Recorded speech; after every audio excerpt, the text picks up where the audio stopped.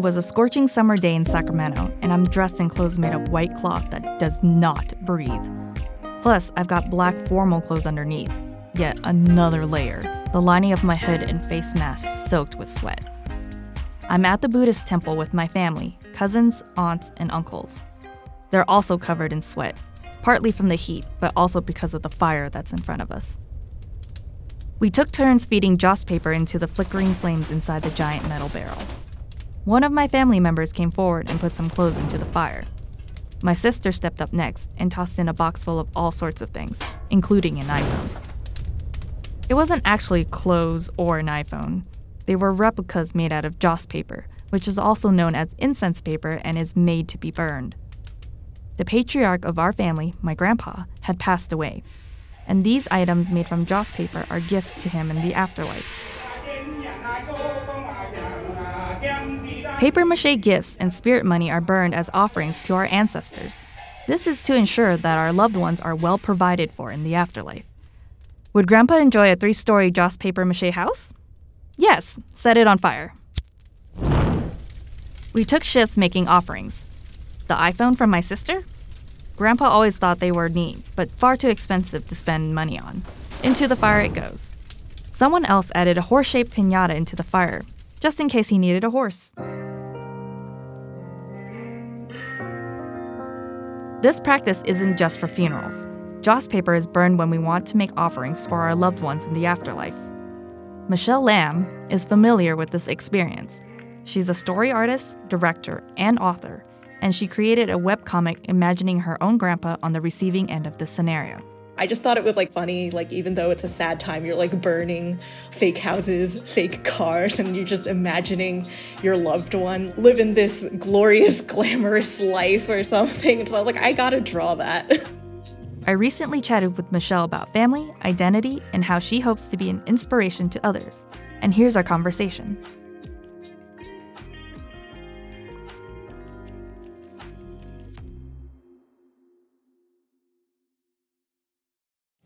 So I wanted to get to talk to you specifically about a comic that you drew. It's the one of your grandfather when he had passed. Can you kind of describe it?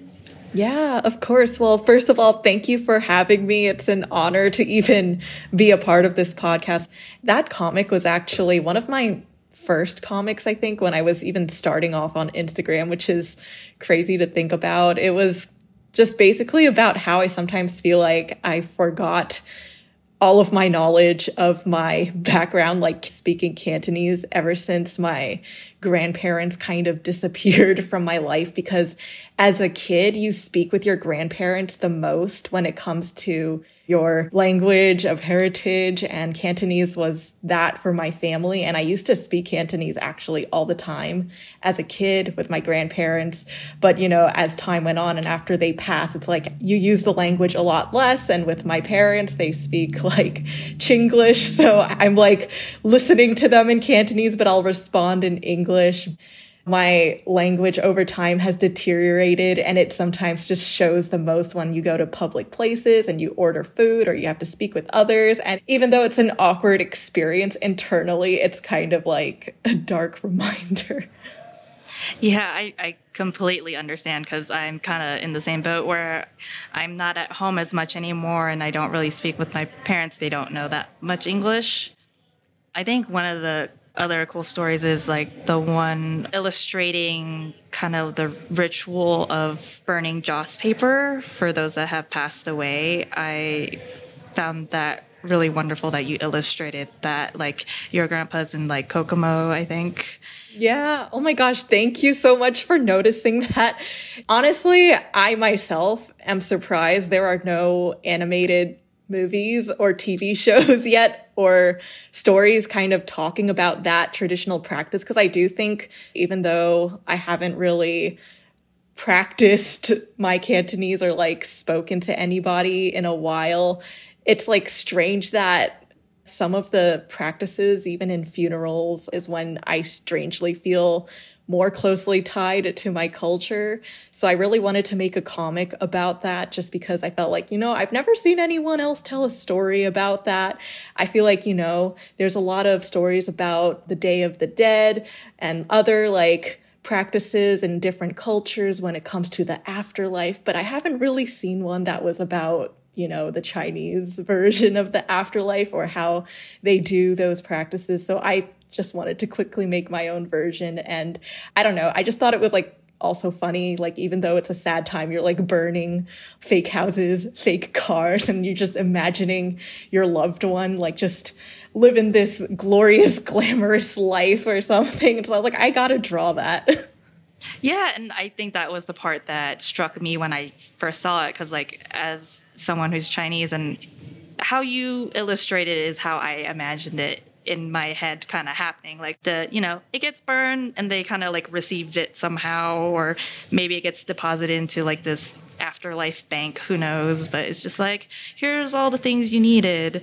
And so it's just really great to have you as a storyteller telling that story.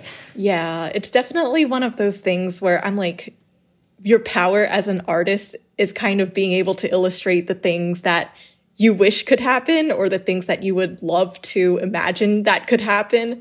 So, with just something that is so emotional, like losing a loved one and only wishing the best for them in the afterlife, is like, we don't really know what that's like, but by drawing a story of your perspective of it, it can provide some comfort for yourself or like anyone else who sees your comic. Yeah, and I just loved how you kind of throw in bits of like cultural stuff into it too, because like you said, you're like Cantonese, and I definitely get the feeling, because I think there was one, it was set in a different style, but I think you were like going on a walk with your grandpa in New York or something, and I don't know if you guys were going to the market or something, but it struck a chord with me as well. Yeah, I think in that comic, from what I remembered, those egg waffles that are now so trendy and everyone like sells it in these boba shops. They used to just be like carts on the streets where, just street vendors would sell these egg waffles inside like little bags, and it was nothing fancy at all. And that was just like the memory where it was derived from. So I was just like, I don't know. I feel like that's just the vibe of being back in Chinatown as a kid, walking with your grandparents, and they're like, I'll get them this snack, and then they give it to you, and like just the act of them doing that for you just makes them so happy, and it's just like, oh my God. So I actually grew up in Queens originally, but my grandparents lived in Chinatown, so every Friday we would pretty much visit them and have like dinners with them. I don't know, we normally had a lot of time just hanging out and just eating dinner and just like having a family experience once every week. It used to be really annoying, though, to have to commute from Queens to Chinatown. But now you're just like, wow, it would be nice to go back to those days. Do you have other like memories growing up with your grandparents or maybe your parents around things like that? Yeah. So most of my childhood was actually spent with my grandparents because my parents were the ones who were busy working. So usually my grandparents would be the one who picked us up from school, and they would like make us food, and all of the cousins would all congregate at their house because they would pick up all of the cousins from each of our aunts and uncles, because all of the parents were working. So we would all just spend time with our grandparents. And that was just something that I think was very solid about my Asian American childhood, because that was when you were exposed the most to your culture or like your family's origins, and just literally spending time with people who just are probably the closest that you'll ever have left of your culture. Unless if you're really diligent about holding on to it yourself, it's pretty much going to go out the window. So I do really appreciate those times. And I feel like the memories of spending time with my grandparents, it's like it was such a normal thing to just be doing homework, but they would be playing this random, I don't know, Hong Kong drama in the background, or you just hear the Hong Kong news radio. Like, I don't even know how my grandpa got it installed in his car, but that was just one of those weird memories that you'll just always have in the back of your head is you'll just know the sound of like the radio broadcasters from Hong Kong, even though you don't understand what they're saying and you don't even know what they're talking about, but you're just like, yep, that's the radio station from Hong Kong my grandpa listens to. And just, it was nice to just have forms of entertainment that was from, Hong Kong and not just American shows all the time. So I'm glad my palette was expanded from just American TV shows. So how important is family to you? Do you find yourself telling a lot of their stories in your work? Yeah, so my family pretty much inspires a lot of the comics and stories that I tell. As you can see, they're almost in either every other comic or once every third comic, they'll probably show up for the most part. I feel like a lot of Asian American households are very tight-knit growing up, and you always go out to dinners with everyone, and you always are spending time with your cousins and extended family. So it really played a huge influence in the stories I tell, because I feel like when I make stories, I have to think about characters and worlds that are based off of my pre-existing experiences and knowledge. So even with my book, Mish the Bad Demon, a lot of the characters, even though they're just weird, fantastical creatures that you might not even think has any association with my life, they all in a way are derived from somebody I know, because they were such core factors of me growing up. And I feel like, of course, they also affect the decisions that I make today and just parts of my personality, and just being really hardworking and just wanting to secure my future are things that I'm definitely impacted by when it comes to my family. A lot of the stories that I tell are because of the sacrifices that they made, or just adjustments to, being in another country, or just even them just living their day-to-day lives, and just the small little quirks that they have that is just how my grandma just really loves making juk, which is a rice porridge. And it's just such a specific thing that is just I don't know why. I just have to make a comic about this because it was such a comforting element of my life. So I like to pick out little things like that and make stories out of them. Yeah, I think the more stories we can tell, the better, to just kind of, connect with others, but also just broaden everyone's horizons of what that means. So how do you feel your work fits into the overall tapestry of, the American story? Yeah, so I guess when it comes to my Instagram comics particularly, I feel like it's more about me just showcasing my life, just living as a regular Asian American girl, just pursuing whatever her career goals are, and also just me existing, I hope, is enough of me just showing somebody out there that, hey, look, this Asian American girl was able to make it in the art space. And that's usually a field where I feel like a lot of Asian Americans tend to be discouraged from pursuing. So I hope that just the act of me making a comic and posting it up and having some sort of success from it can inspire someone. And then also within the comic itself, just the fact that I'm showing, hey, I'm living my life and I have a really nice life with my cats and my partner, and I'm able to have these great experiences that I can share, can just be an act to show someone out there that you could also live a wholesome life or something like that. Or even there are times where I share negative things that I experience, and hopefully people who read those stories, even dealing with microaggressions or racism at times, it's a story that I wish I didn't have to share, but by sharing it, hopefully somebody can relate to it to some degree and just know that they're not alone, and this is a problem that we should all be facing. And then I guess when it comes to my more major works, like my graphic novel, it definitely plays a role in just me seriously trying to think about, how can a story like this reflect things, for example, like what my grandma did for me or how she made these sacrifices, but how can I translate that into a fantasy universe? Or even me as a kid, it's like, you know, when you deal with stupid kids in school and they make fun of you for being Asian or something, like, why are your eyes so small or something like that? Like, but translating it into a world where, you know, maybe it's demon kids being like, oh my gosh, why are your horns not sharp or something like that? It's like things like that, I feel like can eventually become universal experiences. So I try to take my Asian American experiences and I put them in fictional worlds to hopefully become a universal experience, I guess. You know, being picked on is not specific to Chinese Americans. It's, you know, a universal thing. You feel bad when people make fun of you for how you look or maybe what you brought to lunch or just even like your grandparents taking care of you. Is your art a way for you to deal with your feelings or situations? You mentioned microaggressions and racism.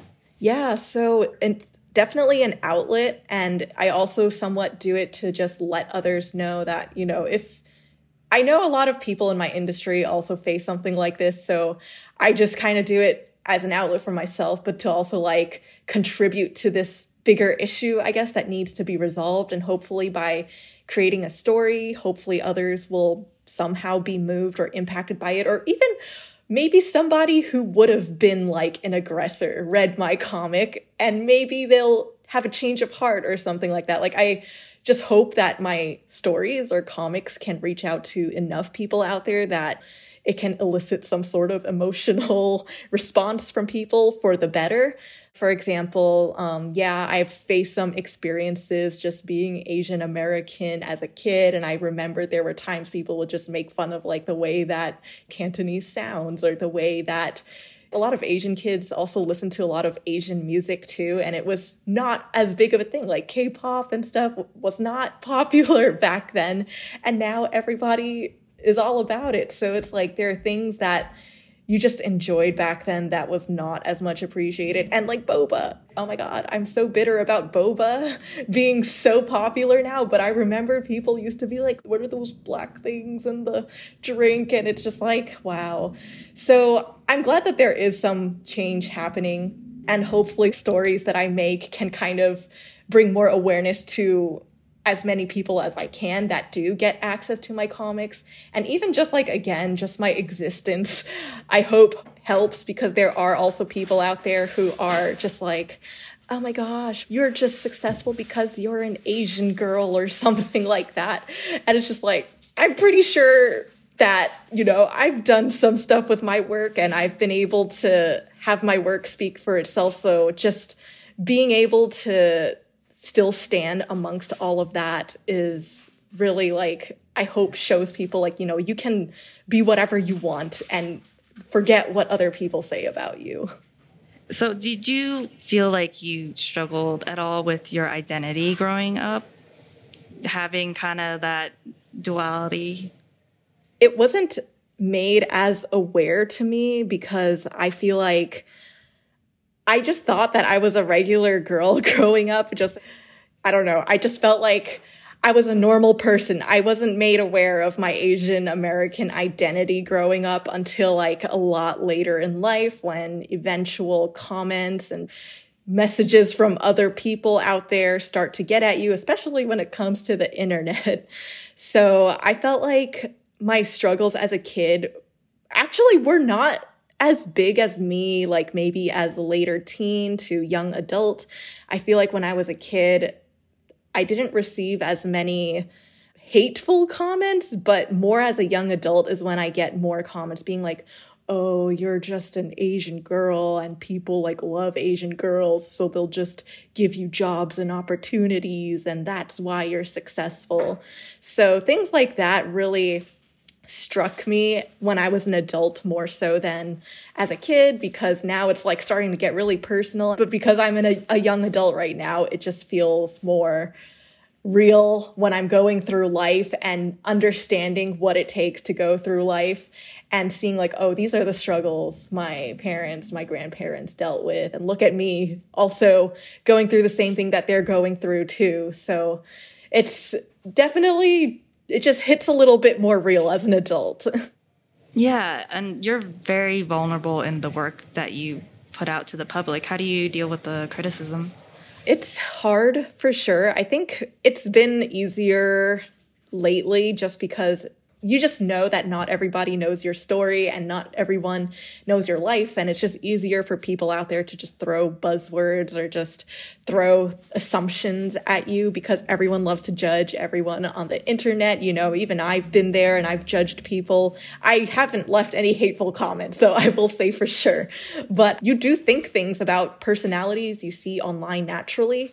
But I do think ever since I experienced some, things from people, I'm now more conscious of not making these assumptions at other internet people or artists online because you don't know people's life. And that's just kind of how I have to leave it as whenever I do receive hateful comments from people. I'll just be like, you know what? They don't know me. They don't know my life. They're just judging this version of me that is very limiting of my true self online. So I kind of think of it as they're just judging what I've showcased online so far. But of course, not everything I showcase online is even of my life. It's only like 5 to 10% of my life, probably. It's half the time it's only of me just choosing select elements of my life that I wanted to make a comic or a story of, or just share, my experience as an artist. Those things probably are only the smallest fractions of what I go through on a daily basis. So I just have to remember they're just judging that tiny fraction, in which half the time is probably fictional because it's a story that I made up in my comic. So they're not even judging anything that's real. So I try to use that as a way to healthily separate myself from any negative people online. Yeah, and like you say, it's storytelling, it's fiction.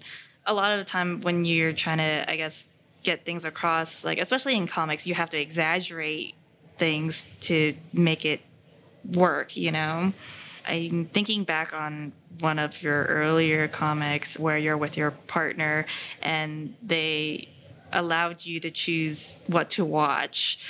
You chose you don't say what it is, of course, but it's a video that might be not appropriate for children. It's fun to see your kind of unfiltered experience with things, but then kind of leading people there without directly saying it. Yeah, for sure. It's definitely been a struggle sometimes to really share truly raw content, but at the same time, I try to find the perfect balance to always remind people hey, I can tell diverse stories. I'm not just limited to just telling wholesome, cute, and only cute things. And I feel like it doesn't help with the Asian women stereotype because I guess for us, we're always stereotyped as oh, she's so soft and quiet and just doesn't say anything and blah, blah, blah. And it's just no, I actually have very angry thoughts that I could share if I wanted to, or you just have unfiltered thoughts that you feel like you can't share, but you do. I just want to show people that I'm not that stereotype, and neither is any other Asian woman out there. We all have our unfiltered thoughts. We all have an unfiltered version of ourselves that I feel like we should be more proud to showcase, especially being in the entertainment industry. I'm in animation, and a lot of the stories out there are usually told by men, and they can be unfiltered and say whatever they want in the writer's room. But I think that, women can also have a place in that world. And I don't think we should be so scared about talking about things that are either adult themed or things that could slightly be controversial. Talk more about being a young Asian American woman in the writer's room, in the industry that you're in. So I will say that from my experience, it hasn't been as bad as some of the other stories you hear from people in Hollywood. I feel like animation is definitely a much more tamed world compared to the live action space. So for me, I've pretty much had nice experiences thus far, but you're basically assigned writing partners that you can just sit together with, and you're given like, a general outline of this episode, and you flesh it out further, insert jokes that you want or important beats that you think should be more emphasized. So you kind of just to detail out this outline that you're given a little bit more. So from that, I've had a pretty decent collaborative experience, nothing too crazy. And I feel like people do want to hear young voices nowadays and just hear what you have to say as a director or an artist on this show. But I do think, if anything, that's a good sign in showing that, hey, a lot of creative projects out there are starting to be more inclusive of people.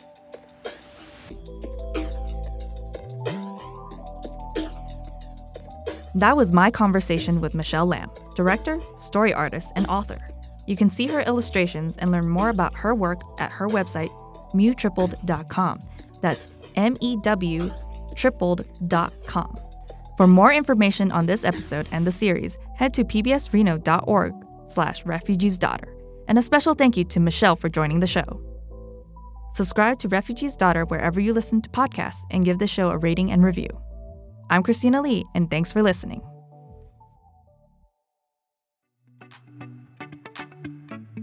This episode was written by Christina Lee with production help from Divergent Point Media.